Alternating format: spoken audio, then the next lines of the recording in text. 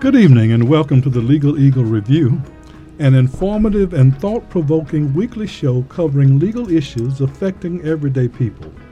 We know that there are many things you could be doing with your time, and we appreciate your decision to share this time with us. I'm Irving Joyner.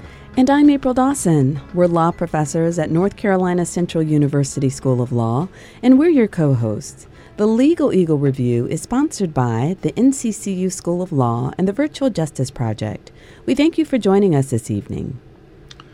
Juneteenth, which is celebrated on June 19th, recognizes the issuance of the Emancipation Proclamation on January 1, 1863, and the official conclusion of the Civil War on May 13, 1865. This celebration date results from the arrival of General Gordon Granger in Galveston, Texas on June 19th in 1865, when he announced to the inhabitants that slavery had ended. In 1865, we did not have the 7 o'clock morning or 6 o'clock evening news, and many people did not know of this occurrence. At any rate, June 19th became the symbolic date for the celebration of the end of slavery following celebrations which began in Texas in 1866.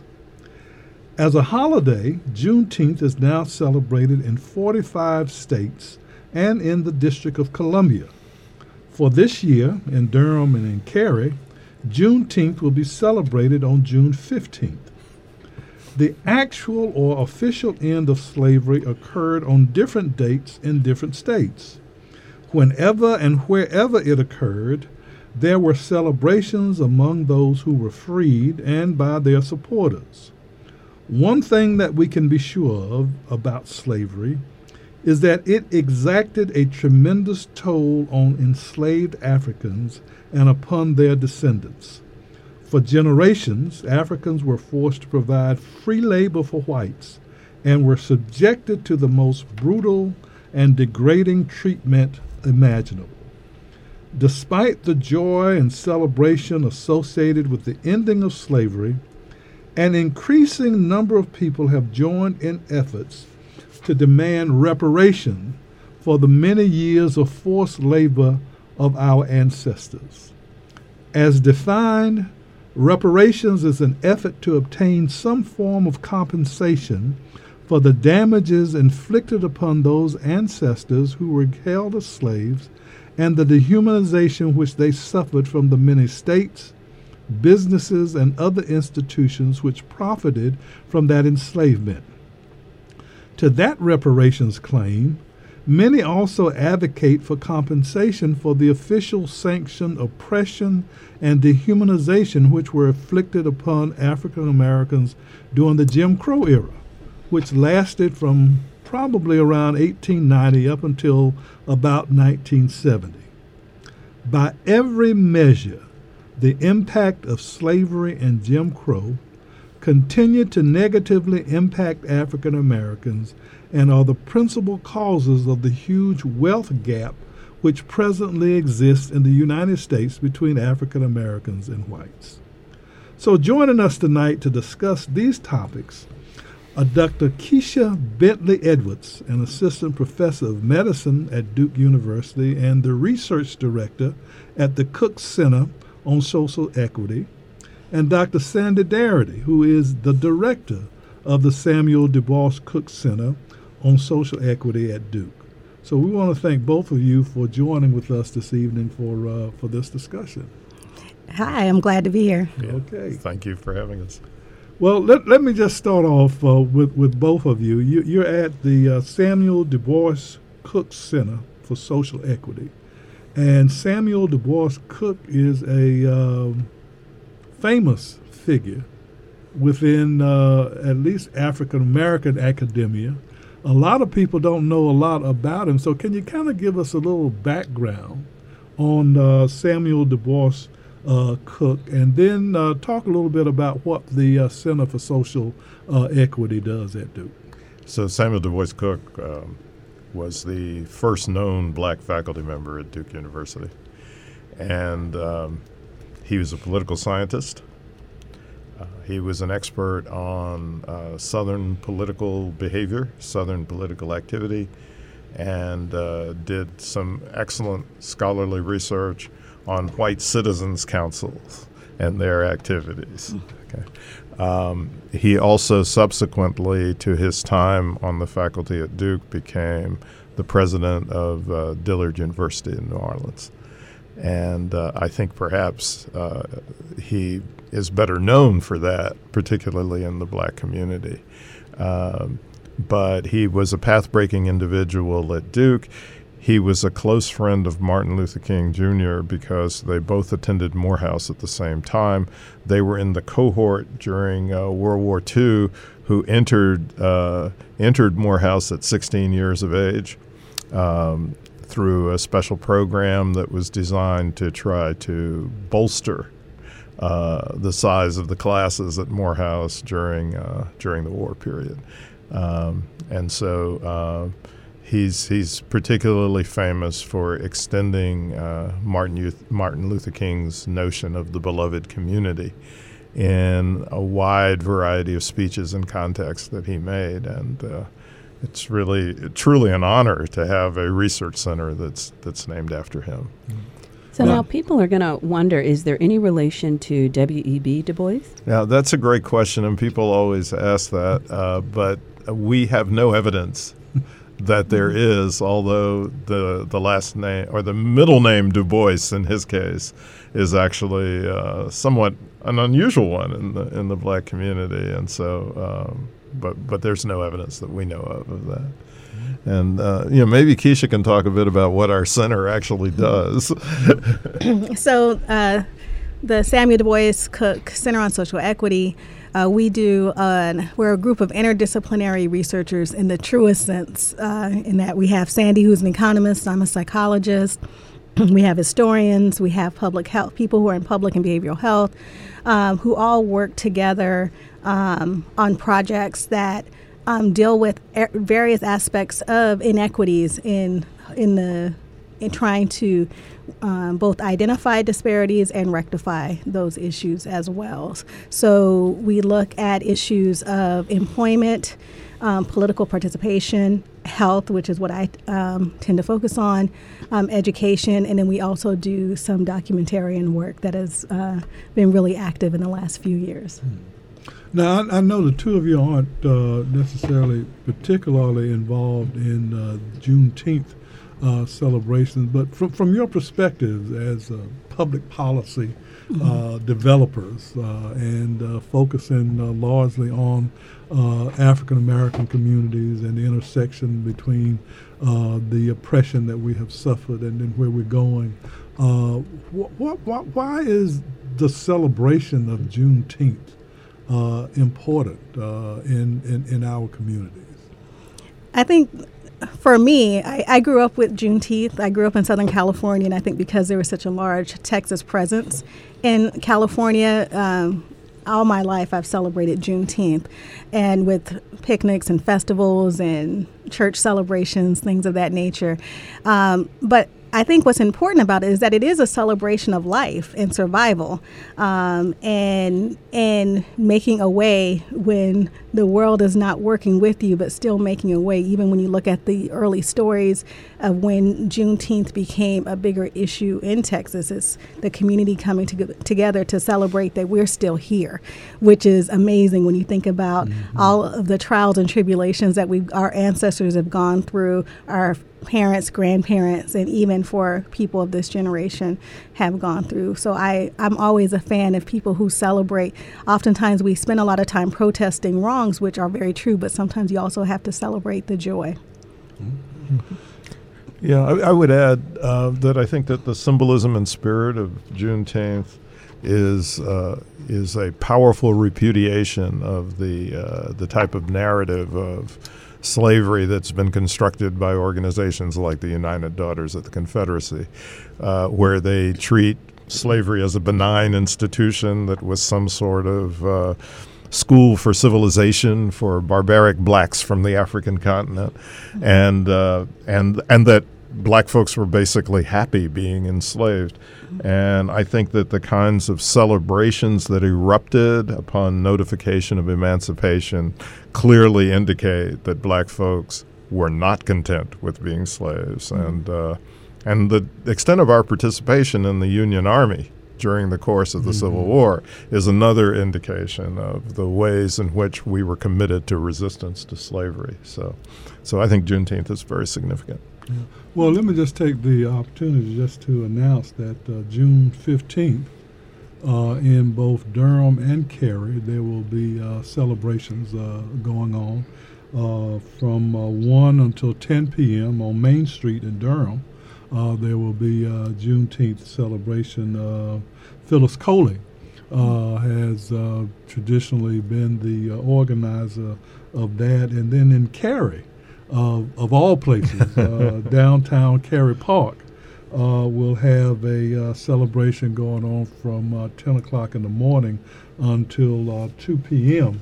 On that Saturday. And I guess you choose the weekend for the celebration, even though the Juneteenth date is June 19th. So for those of you who have an interest in that, please make your way.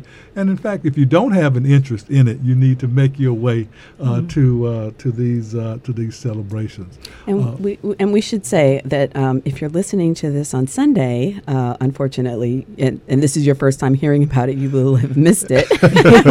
we are taping this before Saturday. However, hopefully, in listening to this, but you can still, even if you miss those activities, hopefully some of you were able to participate in them. But, if you did miss those opportunities, or even if you didn't, do take an opportunity to celebrate on June 19th. And so have your own cookout, make sure that you share it with your families and your communities. And anytime we have an opportunity to celebrate, be it on June 15th, June 19th, or every day of the year, we should take those opportunities. Yeah, well, I think it's also important that we talk about it. Yes, absolutely. One among ourselves, one that there were people who were enslaved and worked for the building of this country and were never compensated for that.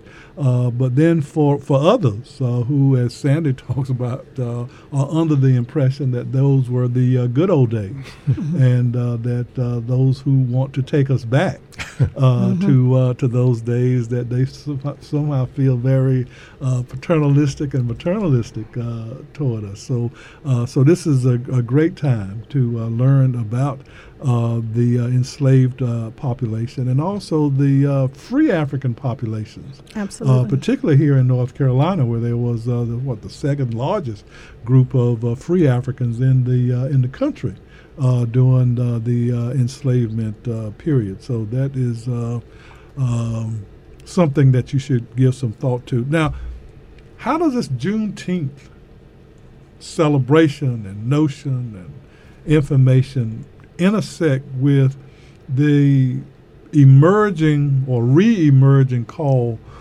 for reparations? I think there's a lot to that. I think I would like to connect it with the fact that emancipation did not involve compensation. And so while we justifiably celebrated the end of slavery, we were never given the opportunity to celebrate restitution for having been subjected to slavery.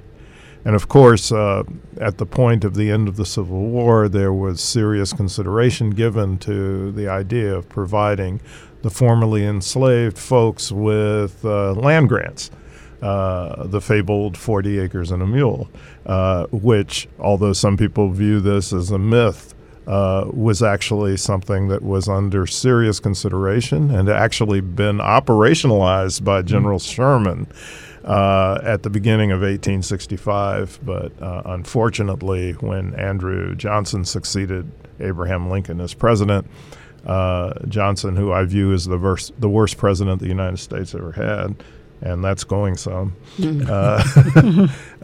reversed the policy of the provision of land to the formerly enslaved. And so I think that that's the foundation for the wealth gap that you mentioned today, that's where it originates, is in the failure to provide the formerly enslaved with the 40 acres and a mule that they were promised.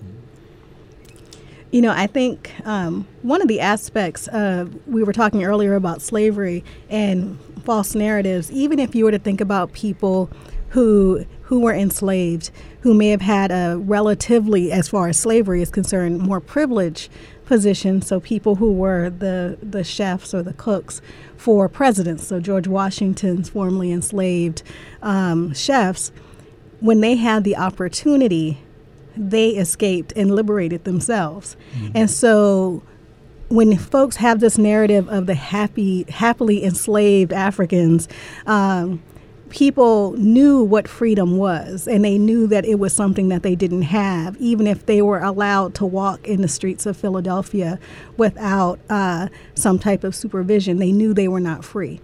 And so when they had the opportunity to escape, they did. And that should say something about this notion of the happy slave. Mm-hmm. And that's where the Juneteenth comes in, is that there were celebrations for freedom, and that freedom did have a value, but it wasn't the same as having access to a free life and a high quality of life. There was so much disease that was spread because people weren't given provisions. They were you just walked out with whatever you had if you were able to walk out, and some people weren't able to leave freely right away.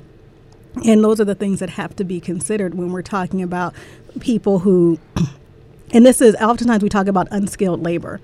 Part of the reason that so many formerly enslaved people were becoming prosperous is because they had skills that their former owners, so to speak, were making money off of and making profit, and they were able to build on their own skills as blacksmiths, as seamstresses.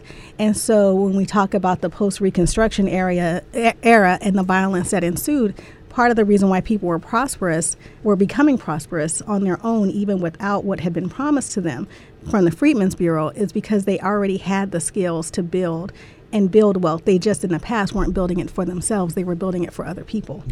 Well, you know, when you talk about the those who escaped the slavery, I always go to my hero, Frederick Douglass. Yes. Who I love to talk about. But for our audience, we're talking about reparations and Juneteenth here on the Legal Eagle Review. And we want you to stay with us, and we'll be right back in a couple of minutes as we continue this conversation.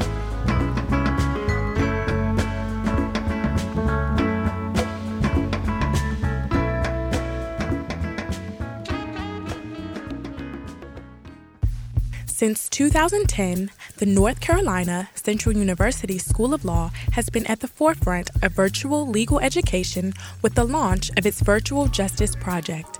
The Virtual Justice Project is an innovation in legal education and technology. NCCU School of Law pioneered this approach to address the underrepresentation of African American lawyers and a lack of access to justice for low-income and marginalized communities. Virtual pre-law courses prepare students, wherever they are, for the rigor of law school. The Know Your Rights series offers legal information sessions that empower participants to understand the law and to promote self-advocacy. Both the pre-law courses and the legal information sessions are made possible through telepresence and high-definition video conferencing.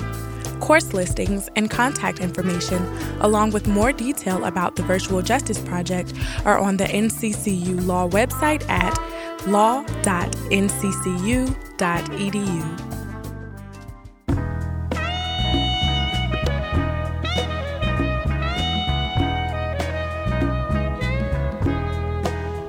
Okay, we're back on the Legal Eagle Review.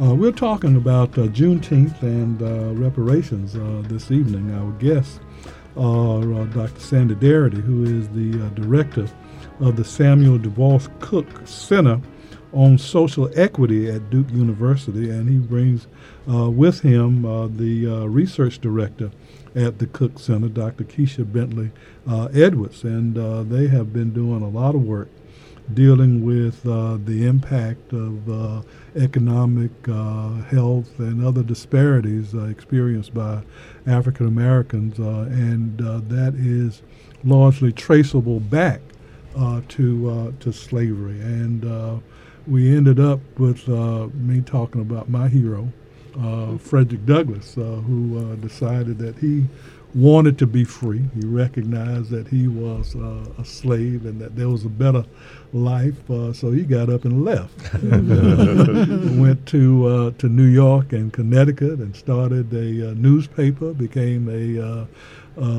well-renowned orator and advocate for abolition of slavery. And there were others who were engaged in efforts to help Africans to escape slavery. I'm always thinking about Galloway here in North Carolina, who walked into the interior of North Carolina to take the enslaved people out to New Bern and Wilmington, where they caught boats to go up north, as they would say. And then he was almost kind of a superhero type. All over, yeah. Amazing story. Amazing story. It was a great story. And but you were talking about, I think, during our break, another superhero. Yeah. Harriet Tubman. There were a lot of people who left. They wouldn't have had a fugitive slave law otherwise. But also, once the Civil War was underway and the Union Army was moving through the South, tons and tons, scores of black people just packed up whatever little things they had and traveled with the Union Army. So I think W.E.B. Du Bois called this the General Strike. Where they had decided they were not going to stay on these plantations anymore as soon as they had an opportunity to leave. But Harriet Tubman actively and heroically assisted upwards of about 100 enslaved people in getting out of Maryland in particular. But there's a quotation that's attributed to her that is actually false, where she allegedly said that she freed 1,000 slaves and could have freed 1,000 more if they had known they were slaves. I think the reason this fabrication has been generated is to try to promote the view that black folks are their own worst enemy. That we don't really understand our situation and we make bad decisions. But Tubman never said that. I don't think she ever would have said that. And I think enslaved blacks in the United States clearly understood what their status was. They did not like it, and they fought against it. And that false quotation kind of ties directly into reparations, right? So when we think about the circumstances that African American communities have today, the circumstances in which we find ourselves, and we think about the wealth gap, we think about educational inequalities. So often people say, these circumstances exist because of what black folk do. Keisha, can you talk about the role that why it's important for us to even have this discussion about reparations in the context of understanding the realities of why it is that we are where we are in terms of the African American community? Well, oftentimes when you start talking about the status of black people, the first conversation is, what are black people doing wrong? And not actually acknowledging that there are a lot of black people who are doing everything right. You can do everything right, or you could do most things right, and you will still have you'll have diminishing returns, as my economist friends say, on that investment of doing everything right. And so that's something that has to be acknowledged, that there has to be some type of foundation that you're building off of that can be a jumping off point. And most African Americans don't have that wealth foundation to be a jumping off point, whether it's to fund education, your house, a business. It's to be able to take that leap of faith on a business without having foundational wealth. It is a cause for, you can't survive any type of rockiness in the economy. You can't experiment. It just limits what you can do with your creativity in business, the ways that people think about the way that you build wealth in business. So we have to support Black businesses. I do want you to support Black businesses, but that's not a key to wealth and diminishing that wealth gap. We talk about our health inequities, but without talking about our access to health resources, both financially and just the physical. Let me get to the doctors, especially when you start talking about specialists. What does the transportation system look like? All these things, when you start tracing it back, you see that those roots were in slavery, the Reconstruction period, the demolishing of Black communities that were trying to say, you know what, we can't count on the government to do this. Let's do this ourselves, build our own schools. And we don't acknowledge that the people, the white people and the governments in those areas actively destroyed those communities, and then people had to rebuild them again. And at some point, there are some people who say, why am I going to keep rebuilding and fighting when every time I do, it gets destroyed? Well, starting out, after those former enslaved individuals came out with skills. Yes. Many skills, and I know, for instance, in North Carolina, the top educator during those days was John Chavis, who was a free African out of Granville County. We look at, you mentioned Abraham Galloway earlier, who helped really to draft the North Carolina Constitution and was a powerful figure in the North Carolina General Assembly and all of its early glory. What happened with all of those skills that were developed by those individuals and the building of schools, even for African Americans? So what happened to all of that stifled that growth and the development, notwithstanding the absence of the 40 acres and a mule? Well, Keisha and I have a paper that we co-authored with several collaborators. And the paper is an attempt to rework the Kerner Commission report from 1968, which was the report that was generated by this commission that was established by President Lyndon Johnson in the aftermath of the urban uprisings in 1967, primarily in Black communities across the urban north. Okay, but we did a paper where we tried to rework the commission's report to focus on the series of white massacres that had taken place in the United States. And I think our paper is focused on the post-Reconstruction era. Absolutely. It's the post-Reconstruction area. So even though it was a lot of violence during the Reconstruction era, which was immediately after slavery ended, Reconstruction ended about 1877. So we basically did it from 1877 to 1967, which was the period where you had all these riots and violence. But initially when you talked about race riots, you were talking about white violence on Black communities. And that's going back to the period that you're talking about, where you had all these skilled workers and craftsmen and women who decided to create their own communities. So we had the movie out about 20 years ago, Rosewood, that talked about that. We have talked about Tulsa, the 100-year anniversary of Tulsa approaching. And then we have the Tulsa riots. And then we also have that bloody period, especially after wars. right? So after World War I, you also had a rise of this white-initiated violence and massacres on black communities after World War II.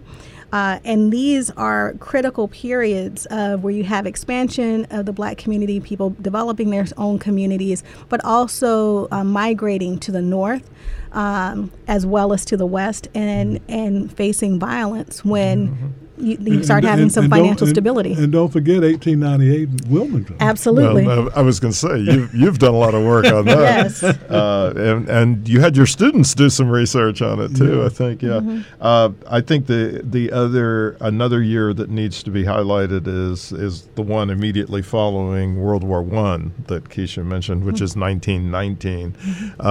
The sociologist, novelist, writer Eve Ewing has a new book called 1919, which is a prose poem about the Chicago massacre. Mm-hmm. Yeah. But in 1919, there was a series of, I guess, upwards of 15 to 20 of these white massacres that took place, ranging from Elaine, Arkansas, to Washington, D.C. I mean, it was north and south. Yes. Yeah, and so 1919 might have been what they call it, the Bloody Summer. Yeah. Yes. Yeah. So that raises a question about reparations and what reparations is designed to address. So we've got the government initiated and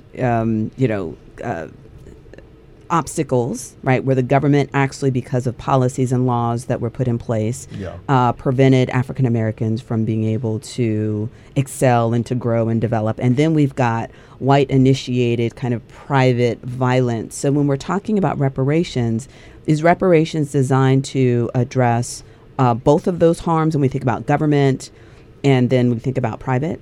Yeah, I think so. But I also would argue that the government not only initiated certain waves of harms, but the government fundamentally was complicit with the harms that might have been executed privately.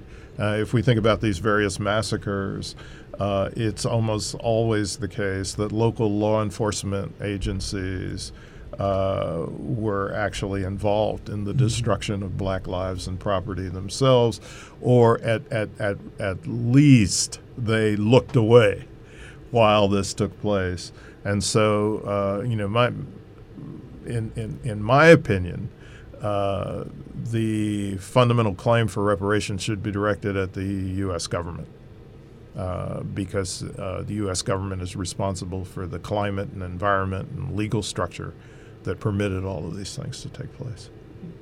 So when we think about this, actually makes me think of so Georgetown has gone through this effort of coming up with funds that are generated by the students to address slaves that were sold, those that were enslaved, sold by Georgetown. Can you talk a little bit about that program and how that fits into our greater discussion of reparations? I mean, I think that when it comes to the student-led initiative on reparations, it shows that people are thinking about it and feeling like a certain amount of redress needs to happen. And that part is important. I do have issues with the students themselves funding it, and the university still has not made that commitment. The students made a vote that this is how they would like their student fees to be paid or to be utilized. However, the Georgetown University and their board of directors have not agreed to this. This was a proposal that's received a lot of attention, but it has not necessarily been initiated as far as I know. And I think that it's good for the reparations movement because it means that young people are thinking and talking about it. But I don't look at this as a reparations, because even when you think about what Georgetown initially offered when their truths were revealed, when it came to their role in slavery, what they offered was admission. It wasn't free. It was like, if you can get here, get into Georgetown, we'll give you a scholarship, but we're not going to do anything for you educationally to prepare you for admission and success at Georgetown. So it's one of those good PR gambles where you look great by saying, hey, we are going to offer you this scholarship, but not necessarily offering the foundation so that you can be successful in achieving that scholarship. Yeah, I mean, and they did not guarantee admission for descendants of the folks who had been sold to the Deep South. Exactly. Yeah, they said they would give them preference. Yes. But there was no admission guarantee. Mm-hmm. Kirsten Mullen and I have completed a manuscript on reparations that will be published in February 2020 by the UNC Press.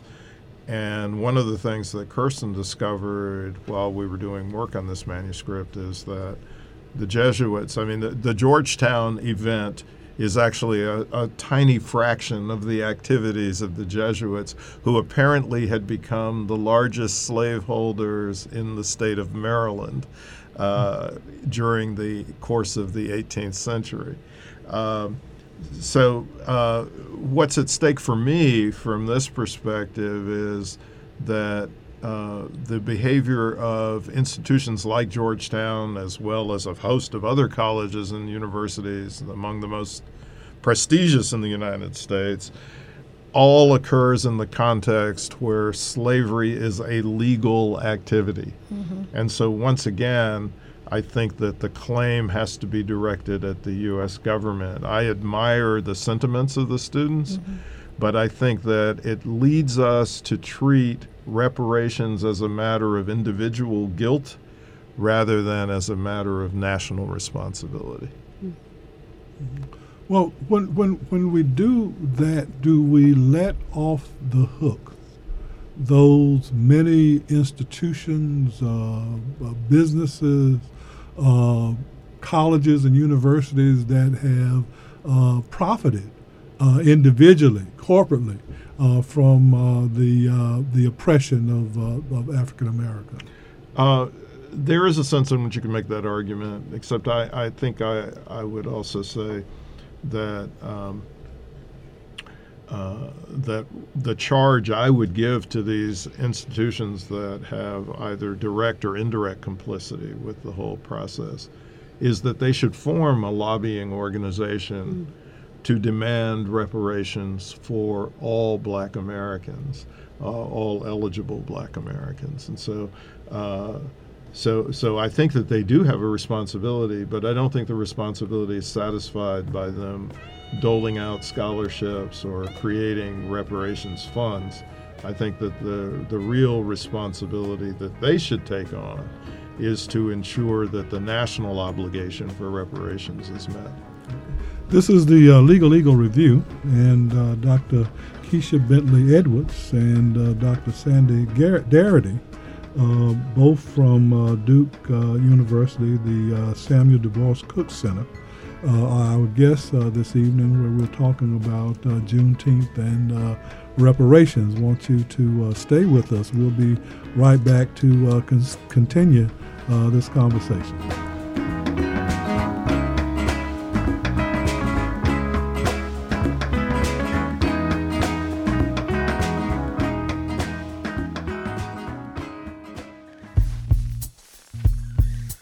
The Center for Child and Family Health was founded in 1996 as a consortium of North Carolina Central University, Duke University, the University of North Carolina at Chapel Hill, and the Durham community.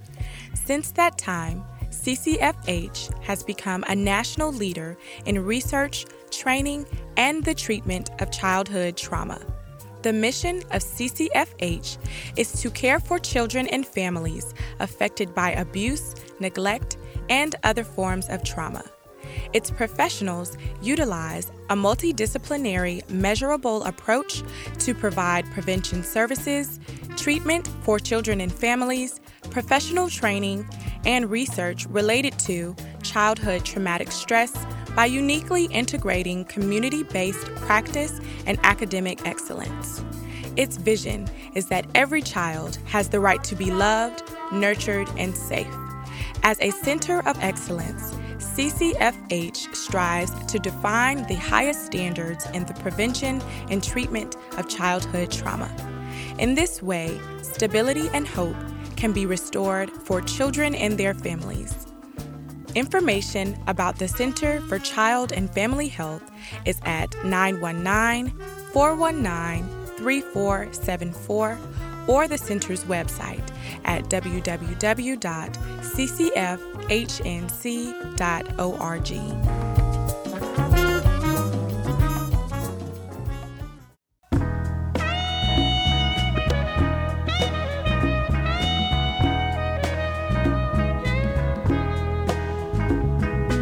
And we're back. Thank you again for tuning in to the Legal Eagle Review here on WNCU 90.7 FM. I'm April Dawson, and my co-host Irving Joyner and I have been talking with Dr. Sandy Darity, the director of the Samuel DuBois Cook Center for Social Equity at Duke University, and Dr. Keisha Bentley-Edwards, who is a professor and research director at the Cook Center. And right before the break, Sandy, you were talking about the role that these private institutions and public institutions might be able to play in addition to addressing the harms that they played when it came to those that were formerly enslaved, is to focus on lobbying efforts. So can you talk a little bit about what's gone on in Congress? And let's first start with H.R. 40 and efforts that have been made by Congress people to get this issue of reparations before Congress. So H.R. 40 is a piece of legislation in the House of Representatives that is intended to establish a commission for the study and development of reparations for African Americans. I believe it was first developed by former Congressman Conyers' office, circa 1989. It never got out of the House Judiciary Committee, so it never reached the floor of Congress for debate or vote. Apparently, the current representative who has management of the bill, Sheila Jackson Lee, is trying to get it out of committee and onto the floor of Congress for consideration. And my understanding is they will finally have a set of hearings on the bill, first set of hearings ever, on Juneteenth, June 19th. So while I think that there are some important modifications that need to be made in the legislation before it's enacted, this is clearly a signal moment, and it's a moment that should be seized upon so it doesn't disappear. I'm personally I'm very excited about the fact that H.R. 40 is now getting some serious consideration. Well, what accounts for the increase in the willingness of people to talk about reparations?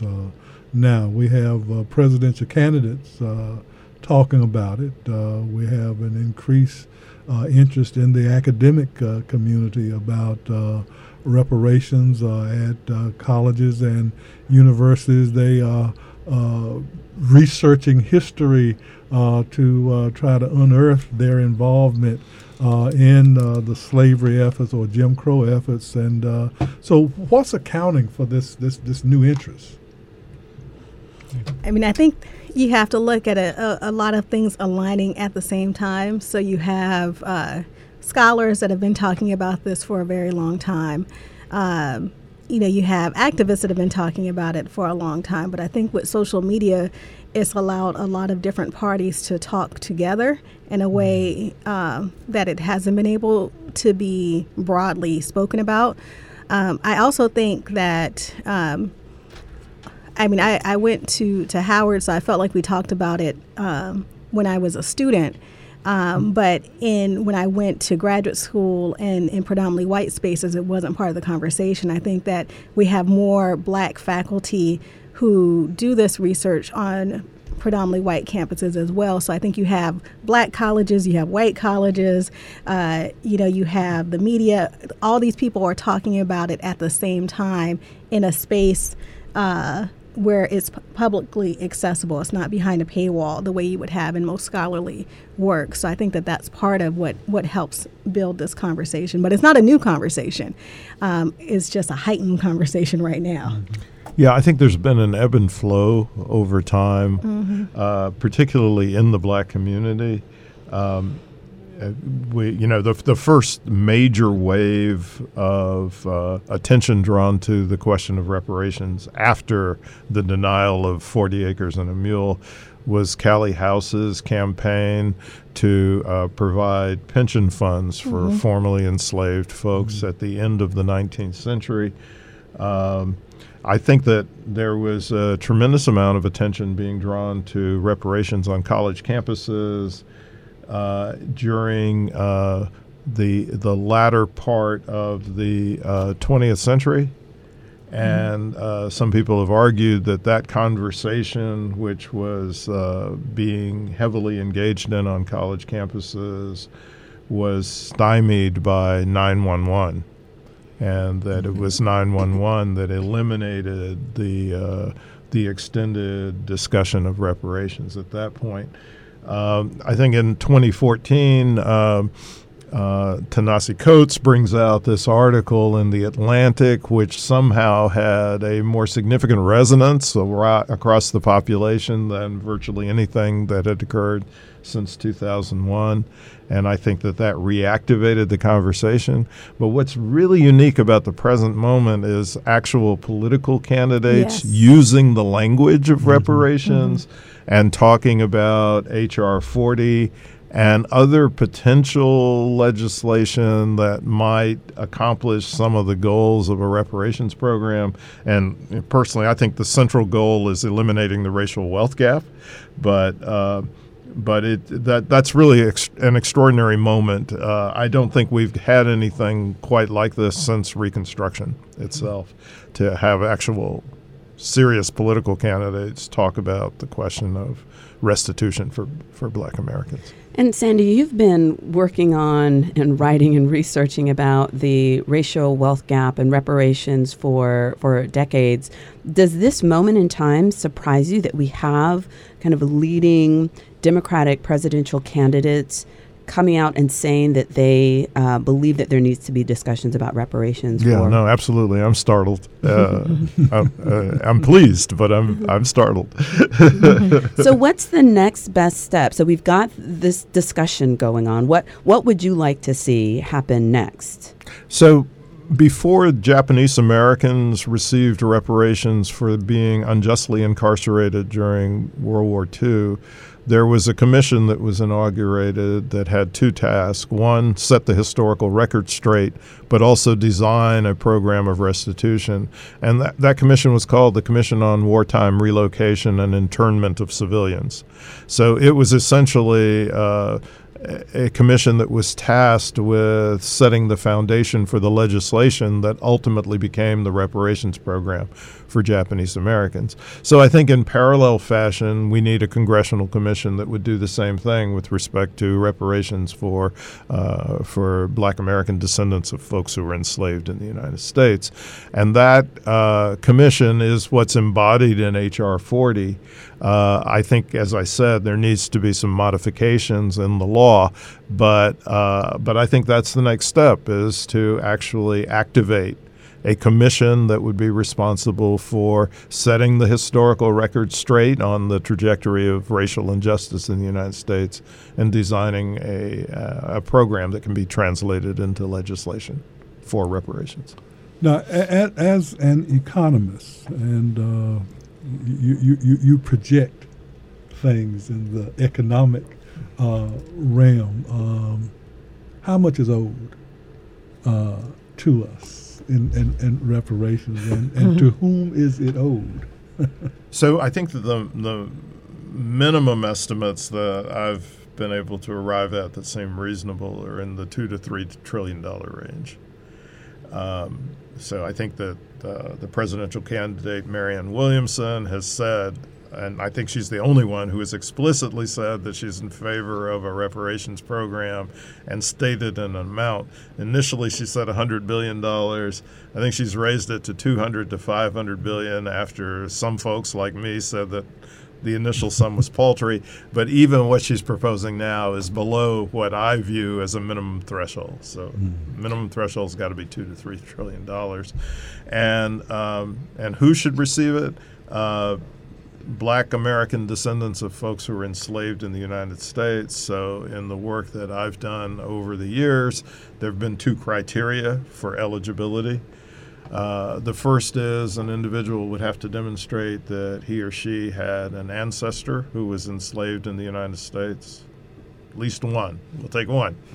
And then the second condition is that for up to 10 years before the enactment of a reparations program or a reparations study commission, whichever comes first, the individual would have to demonstrate that he or she self-identified as Black, Negro, African American, or the equivalent. So passing folk won't be able to benefit from They it. will not be able to benefit from it. Ancestry.com will not save you. No, there's no DNA test. There's no skin shade test. There's no fractions test. Either you have an ancestor who was enslaved here and you committed yourself to being part of the Black community, or you didn't. So, Keisha, so Sandy was talking about, in terms of this commission, one of the first things that it would do would be to set the historical record straight. And you were talking about on the HBCU campuses, for many, many years, decades, discussions about reparations. We're seeing more of a discussion on white institutions, predominantly white institutions. What are your thoughts about the greater kind of community and country really having a good understanding of why reparations are required, and will we be able to sufficiently educate people about the accurate historical record? Well, we have to actually give good education across the board on what the experience was and what the repercussions were of slavery, and when I say across the board, I mean nationally. And we have to talk about it in schools. Our textbooks are not accurate most times when it comes to slavery and Reconstruction and Jim Crow. I'm 43 years old, and I still remember my textbooks having pictures of happy slaves, fiddle and all. And unfortunately, you may not have those pictures in textbooks now, but you still have that language in there. So we have to do an accurate assessment of what slavery was. And it wasn't just the tilling of fields and working in plantations. We have factory work.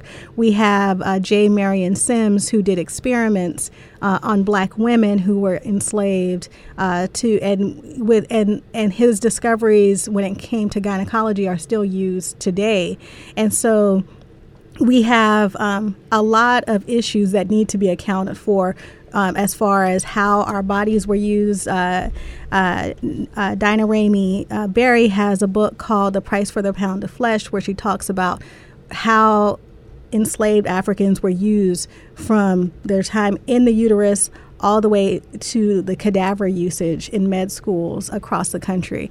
And so all of this needs to be accounted for. So not just the traditional Gone with the Wind picture of enslavement, but also the various ways that our bodies and our minds and our knowledge was used to develop this country and to develop individual as well as national wealth. And that needs to be accounted for, but it also needs to be translated in ways that are understandable for people throughout their educational level and status. And so I think that's the big issue when you talk about getting an accurate assessment of the history as well as the current conditions. And I think that's something that has to really be driven in, is how these things can draw. It's not an indirect line to today. It is a very direct line, and that's what has to be seen. Yeah. Well, Sandy talked about the commission dealing with the internment of the Japanese community and how it kind of predated the reparations that Congress passed. And that was a kind of a low-key, low-level operation that occurred. As you talk about reparations for African Americans, it's not going to be low-key. What kind of pushback do you anticipate from a racialized America against efforts and discussions favorable to reparations in the present day? Unfortunately, there's been, when I think about the Black community, there's a lot of people have tried to make Black people feel ashamed of enslavement, as if it was something that we allowed to happen to ourselves or our ancestors allowed to happen. And that's just not the case.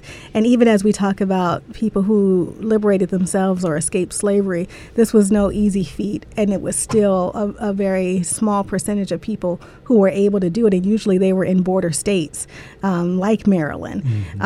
And so that's something that has to be acknowledged as well. Mm-hmm. Mm-hmm. I just want to say I like to say that reparations is a precondition for making America great for the first time. Yes. You know, Keisha, when you were talking about in terms of the pushback that Irv mentioned, and thinking about the African American community, it goes back to the point that you made, I think, so eloquently about the education. And so education is failing not just white America, but Black America as well. And the fact that we have this sense of shame stems from us maybe looking at the gaps, the disparities, and not understanding why it exists. And so if you've got little Black children in elementary school and the information that they're getting about slavery, because I remember as well, I'm a little older than you are, a lot older, but I remember being, the only, Black girl in my class, and whenever the topic of slavery came up, I just wanted to kind of collapse in on myself because all eyes would be on me, and the narrative that was being portrayed was, these individuals from Africa were coming over and they worked in the fields, and that was kind of it. That was the end of the story. So I think the point and the emphasis about education is where we have to do a much better job in order for reparations to really get that traction and for us to see some real gains made. And Absolutely. We have to continue doing that after reparations is in place. Yeah. Absolutely. And to also challenge narratives. So when we talk about the American dream, who had access to the American dream? So, we talk about immigrants, and people will talk about my family came here, in the 1940s with $5 and a dream, and not talk about how America supported that dream, who had access to the GI Bill, who had access to who was and who was not redlined as far as the mortgage system was in place. So those things have to be accounted for. That's part of the history about who had access to government resources before. The government has given resources to our citizens before. So this is not something that's new. And this is not a handout, and this is not welfare. And that's something else that needs to be acknowledged, that this is not welfare, this is restitution. A massive education job is in front. Thank y'all for joining us this evening. Thank you for this discussion. We need to have more of these discussions, because members of our audience and their family members and people in their communities need to hear about this, because there is a case to be made, and we have the data that would support that. So. And we are unfortunately out of time, but this has been a great discussion, and we'd like to thank our guest, Dr. Sandy Darity, the director of the Samuel DuBois Cook Center on Social Justice at Duke University, and Dr. Keisha Bentley-Edwards, who is a professor and research director at the Cook Center. And of course, we'd like to thank you, our listening audience, for spending your Sunday evening with us. We hope that we have continued your education on reparations and that you will share this episode and this topic with your friends and family. If you have any questions, please send us an email. You can reach us at legaleaglерeview@nccu.edu. And don't forget to follow us on Twitter, Instagram, and Facebook. Until next week, stay informed and engaged.